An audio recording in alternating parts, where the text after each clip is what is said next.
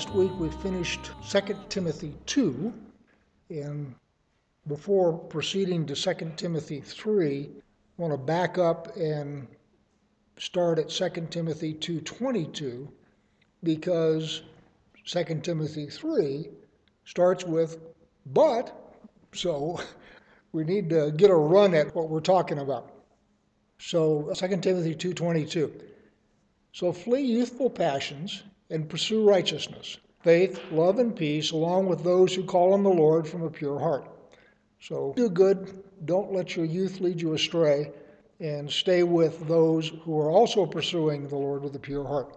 You have nothing to do with foolish, ignorant controversies. You know they breed quarrels. And the Lord's servants must not be quarrelsome, but kind to everyone, able to teach, patiently enduring evil, correcting his opponents with gentleness. God may perhaps grant them repentance, leading to a knowledge of the truth. And they may come to their senses and escape the snare of the devil after being captured by him to do his will. The idea here is that a good teacher, if you will, may be able by his words to reach someone who has fallen into sin and error and been captured by the devil and perhaps get him out of his problems. But then it says in chapter 3, but understand this.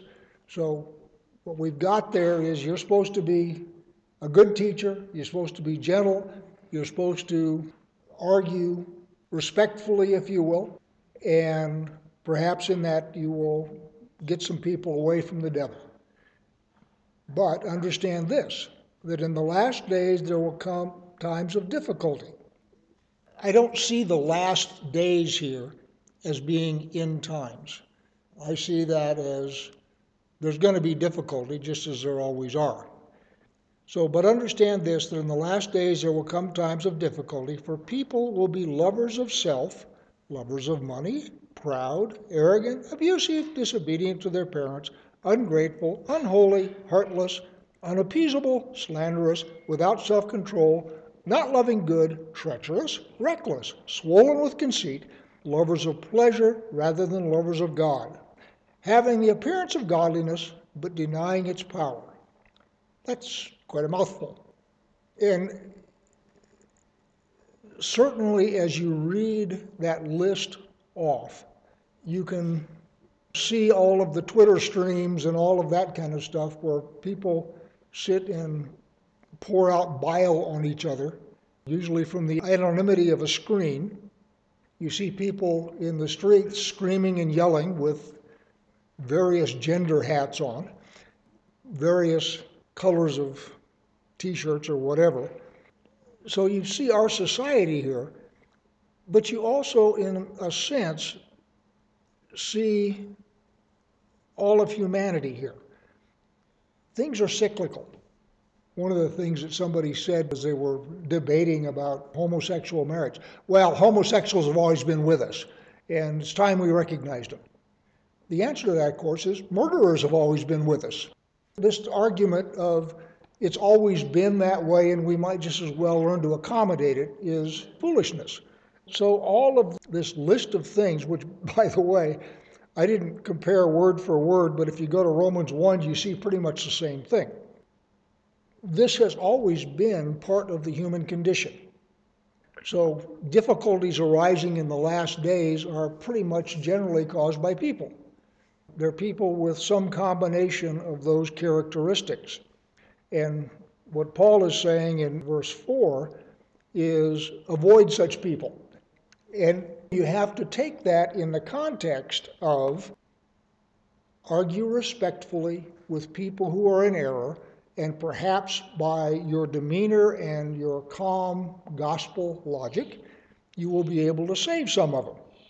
But there are going to be people that you're not going to be able to save, and it is a waste of bandwidth trying to do so. Now, you don't know up front what kind they are, because typically they don't have tattoos on, well, some of them do have tattoos on the forehead, but typically they aren't marked that way visibly. But you very quickly get an understanding of whether or not someone is truly interested in what you're talking about, or whether someone simply wants to rail at you. And at that point, you need to make a decision whether or not engaging with that person is worth your time. What Paul is saying is, in some cases, it's not. Just avoid them. So this idea that you can reach everybody is not true. Verse 6, for, in other words, because, among them, these people who have this list of attributes that he's just rattled off, for among them are those who creep into households and capture weak women, burdened with sins and led astray by various passions, always learning and never able to arrive at a knowledge of the truth. What's going on here is a couple of things. This always learning. Kay has a friend. She's an acquaintance of mine, a friend of, we haven't seen her in a while. Actually, I did run into her the other day. She saw me out walking and pulled over and said hi. Anyway, she is a haunter of Bible studies. She's always inquiring and always wanting and always seeking, and she doesn't settle on anything. There isn't anything that she firmly believes. It's always seeking after stuff. So a person with that kind of personality is the natural prey of people who come in and are trying to sell a particular brand of soap. What Paul is saying is the people who have this list of attributes that he's talking about prey on such people. Now, the fact that he says women, being very unpopular in today's America, one of the things that it says in the garden is Adam was not deceived. Eve was the one that was deceived, and she baked up the apple cobbler. And in fact, one of the best Christian jokes I've ever seen is, yeah, if a good-looking naked woman handed me some fruit, I'd eat it, which is men and women. That's who we are, what we are. But the idea here, starting at the garden, was that the woman was the one who was deceived, so Paul is sort of continuing in that vein. Anyway, we got this list of attributes, and people who are those kinds of people will then prey on often women who can't settle on anything and consider themselves to be intellectual. And they're always looking for a new angle, looking for a new kind of thing. This lady that Kay and I are referring to regards herself as very bright. And she's not stupid, but she just won't settle on anything. She always wants to go out and find something new. I don't know her social life. I'm now extrapolating. Part of that is so that she'll sound really good at a cocktail party. I know this latest thing. Appearing smart is important as opposed to settling on something and knowing it. And this is just people. That's the way we are. Verse 8. Just as Jannes and Jambres opposed Moses, so these men also opposed the truth. Men corrupted in mind and disqualified regarding all the faith, but they will not get very far, for their folly will be plain to all, as was that of those two men. All right, so who are Jannes and Jambres? Jewish extra-biblical literature say that those are the names of Pharaoh's magicians. When Moses turned his rod into a snake, they turned their rods into snakes. Jewish tradition has it that their names were Jannes and Jambres. It is extra-biblical, but the fact that Paul refers to it to Timothy indicates that it's something they both know, or they are both familiar with. So the fact that that theory or that teaching was current within Judaism, and both of those two knew it, indicates that they can refer to it and they both understand what they're saying. Just as in the book of Jude, Jude in fact quotes from the book of Enoch, which again would have been something that was a corpus of work that was familiar within Judaism. So when somebody refers to it, everybody reading the letter would have understood what he meant. Verse 8 again now. Just as Jannes and Jambres opposed Moses, so these men also opposed the truth, men corrupted in mind and disqualified regarding the faith.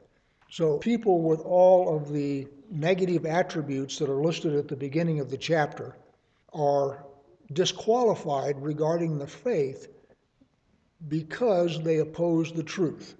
For those of you who were at Shabbat, talked about what truth is in a biblical sense, because it's saying here in the context of Moses that Moses wrote the truth, which is to say something that can be relied upon.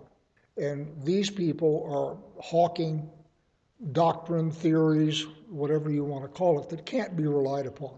And in fact, they are hostile to Moses and Scripture and the truth. 2 Timothy 3:10.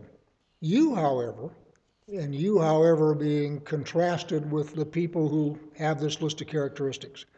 So you, however, have followed my teaching, my conduct, my aim in life, my faith, my patience, my love, my steadfastness, my persecutions and suffering that happened to me at Antioch, at Iconium, and at Lystra, which persecutions I endured, yet from them all the Lord rescued me. So what Paul is doing is contrasting himself and Timothy with these reprobates that have that long list of negative personality traits. And he says, on the contrary, you have followed my teaching, my conduct, my aim in life, my goals, my faith, my patience, my love, my steadfastness. So all of those are positive character traits that are being listed in contrast with the negative ones at the beginning of the chapter. Verse 12. Indeed, all who desire to live a godly life in Messiah Yeshua will be persecuted, while evil people and impostors will go on from bad to worse, deceiving and being deceived. He obviously mentions his persecutions that he endured, and he's saying, if you follow me, you will also be persecuted, as will anybody who is faithful to God. The other part of that is the people who have the negative character traits above will go from bad to worse, and then back up to verse 9, but they will not get very far, for their folly will be plain to all, as was to those two men. So one of the things that I said on Shabbat is both virtue and evil always come out, but they don't necessarily come out right away. The idea that these people can have a run of success for a while doesn't mean that they're going to be ultimately successful, because they will eventually be found out, partially because nobody is ever satisfied with just a little bit of sin. If you get involved in sin and sin becomes a way of life and these negative character traits become a way of life, you keep pushing the envelope and getting worse and worse until you finally get tripped up. That's one of the pitfalls of leading a sinful life. A little bit is never enough. As I am fond of saying, what Satan does is he comes alongside you and pushes you in a direction you already want to go. I teach this in the context of demons. Demons will come along and whisper in your ear.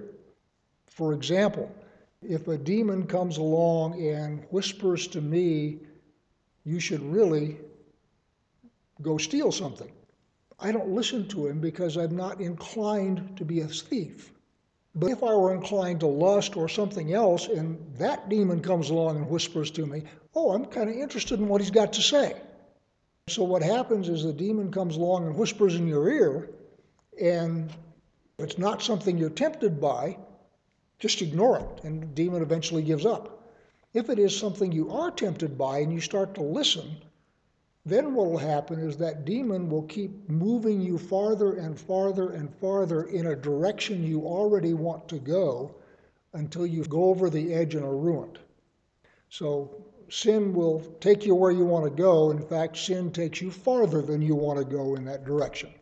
Because if you were to rationally consider it up front, you would say, well, wait a minute, I don't want to wind up with a venereal disease in the gutter dying. I just want a little fun. But what the demon does is just keeps pushing you until you wind up where you really didn't want to be, and if you knew you were going to wind up there, you wouldn't have started. So we're all the way down to 14. But as for you, continue in what you have learned and have firmly believed, knowing from whom you learned it, and how from childhood you have been acquainted with the sacred writings, which are able to make you wise for salvation through faith in Messiah Yeshua. All Scripture is breathed out by God and profitable for teaching, for reproof, for correction, for training in righteousness, that the man of God may be competent, equipped for every good work. So let's pause there for a minute. One of the things that I've told you is that I'm reading this book called The Philosophy of Hebrew Scripture by a guy named Yoram Hozoni.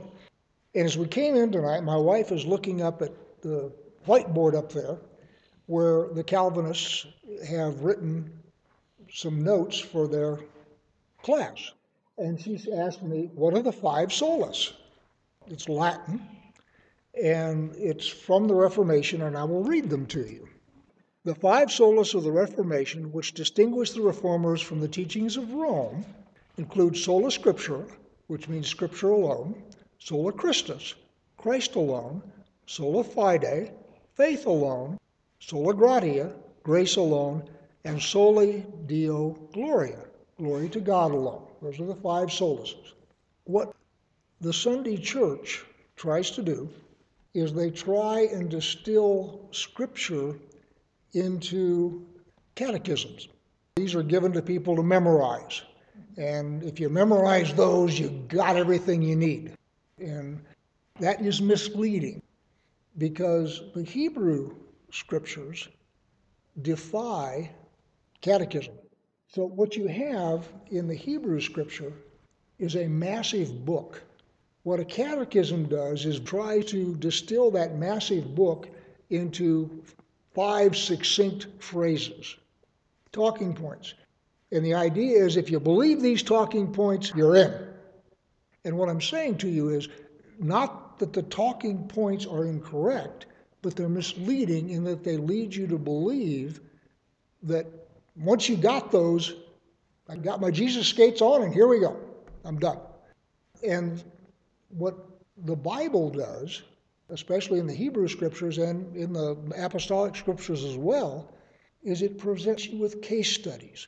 It presents you with problems and people solving those problems. It presents you with some rules, 613 of them. And the whole idea here is this is supposed to train you up so that you can live a life that's pleasing to God. Now, there isn't any question that salvation, if you will, is a gift of God. He's given it to us. All you have to do is accept it. But once you've done that, there's an entire Bible there to learn and to pattern your life after. So you've got Moses, you've got the Proverbs, you've got the case studies in the prophets and so forth. And this is distilled even farther. If you say the Jesus prayer, you're in. And that is so simplistic as to be misleading. It isn't that the soundbite is technically incorrect. It's the giving you this little sound bites as if you've got it all. And you don't. Getting it all takes a lifetime of study. Getting it all takes a lifetime of being in the Scriptures. Getting it all takes a lifetime of walking in it so that you come to understand it in your bones. So we don't have a creed here, we don't have a catechism here or anything like that. What we do is we sit around, we read the Scriptures and we discuss them, and one hopes that we live according to them. It's very different than memorizing 5 bullet points and saying, cool, got it. Don't get me wrong, having somebody who has studied Scripture write down what he's learned and try and teach it, that's what we're doing here. So there's nothing wrong with the church saying, this is what I've studied, this is what I've learned, and so forth. That's perfectly healthy. What isn't healthy, or at least it isn't in my opinion, is the idea of any man taking on the mantle of authority as in what I am writing and what I am teaching here is either on a par with or above what it actually says in the Bible. As I was saying on Shabbat, one of the things that Yeshua did when he came is he went through the Jewish faith as it was practiced then, and he went through it with a thatching rake because they had accumulated their versions of all of this stuff to the point where it invalidated what Moses actually said. The Catholic Church does the same thing, the Reformation does the same thing, the Baptists do the same thing. It's a human tendency. I'm not throwing rocks specifically at any denomination whatsoever. I'm simply saying that the desire to abstract and bullet point this stuff is misleading because it gives you the impression that you've got it all when you're not even close. The comment was that these revival televangelists and so forth, where they have an altar call. Nothing wrong with that. The question becomes then, how many of the people who were all overcome with emotion and came up and gave their lives to Christ 10 years later are walking in the Lord and growing in Scripture? I don't know the answer to that question. Thinking that you're complete, and that's why I say it's misleading, because you're not complete.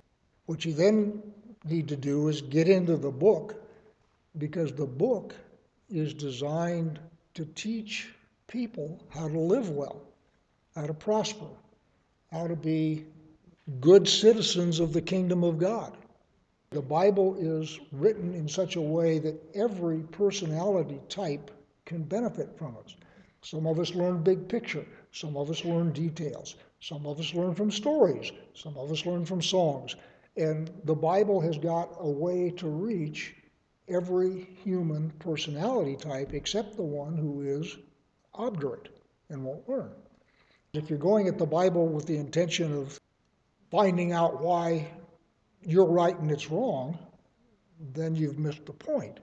But going back to Timothy here, starting in verse 14, but as for you, continue in what you have learned and firmly believed, knowing from whom you learned it, Paul, and how from childhood you have been acquainted with the sacred writings, which are able to make you wise for salvation through faith in Messiah Yeshua.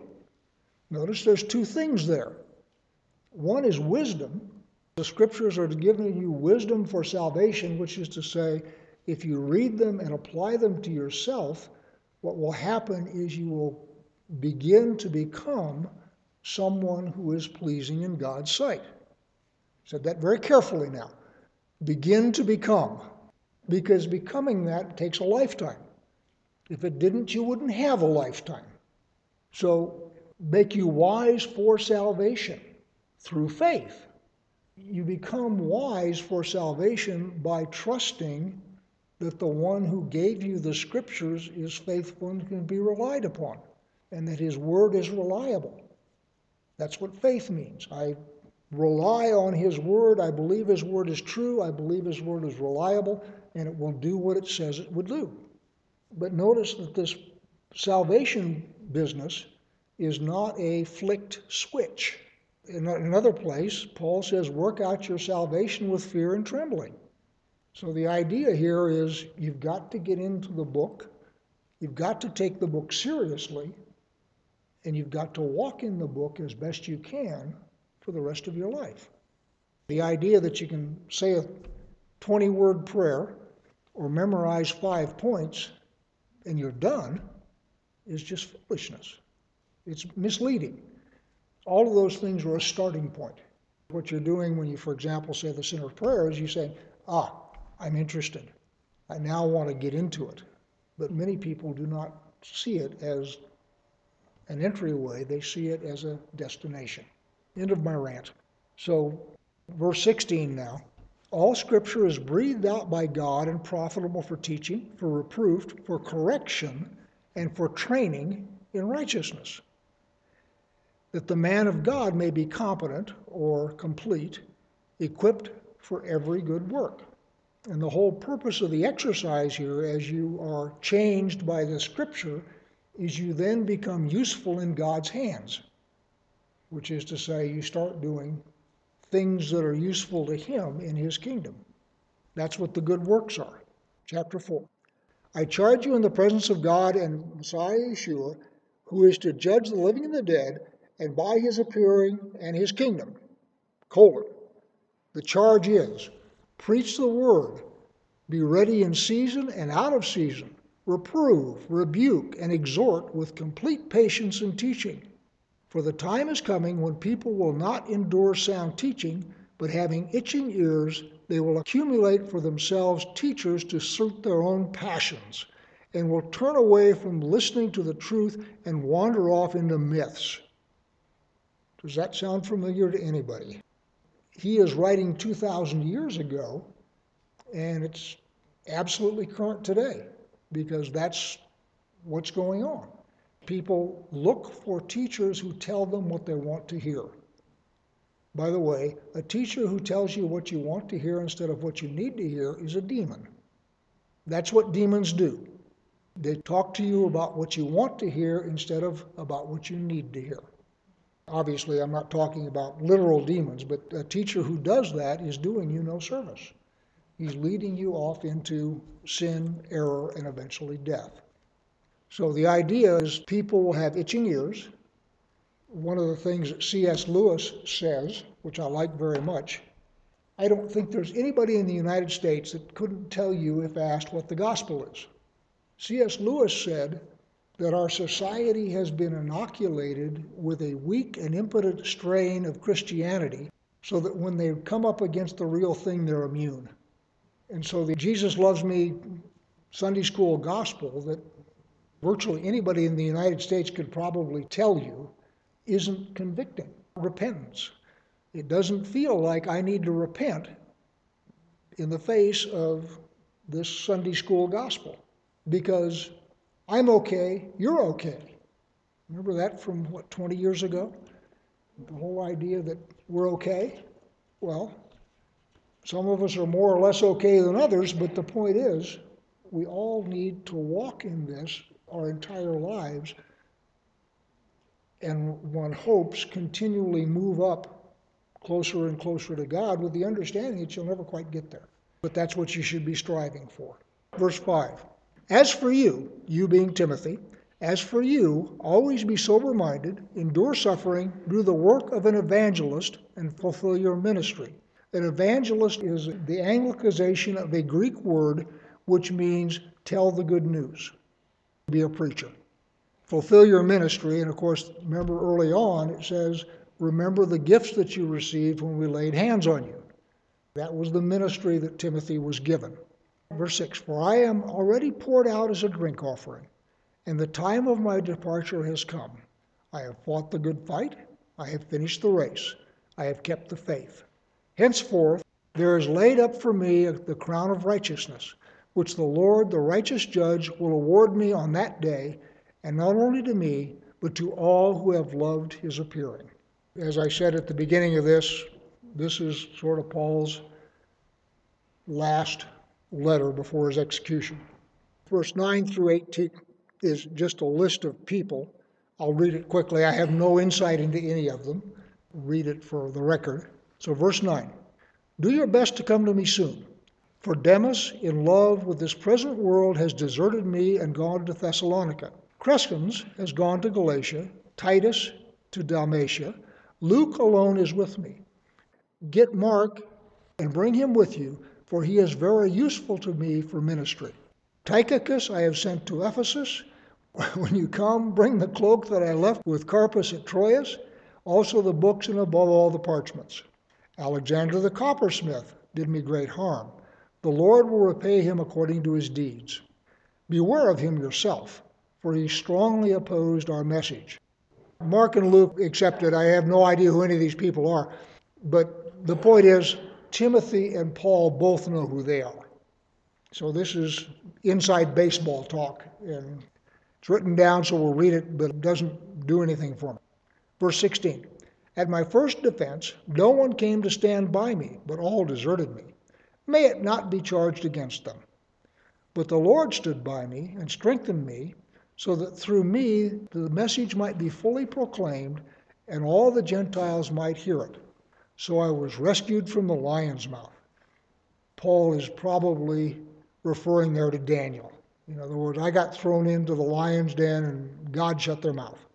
I don't think he's talking about the circuses that happened later where Christians were thrown to the lions. That's a later thing than this.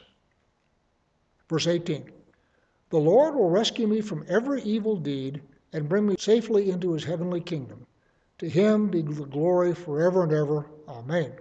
So this list of people who have deserted and abandoned and opposed Paul, what he's saying is at the end of that, the Lord will rescue me from every evil deed, which is this list of things that he has just gone through. And then verse 19, greet Priscilla and Aquila in the household of Onesiphorus. Erastus remained in Corinth, and I left Trophimus, who was ill, in Miletus. Do your best to come before winter. Eubulus sends greeting to you, as do Pudens and Linus and Claudia and all the brothers. The Lord be with your spirit. Grace be with you. Therein is 2 Timothy. Next up will be Jeremiah.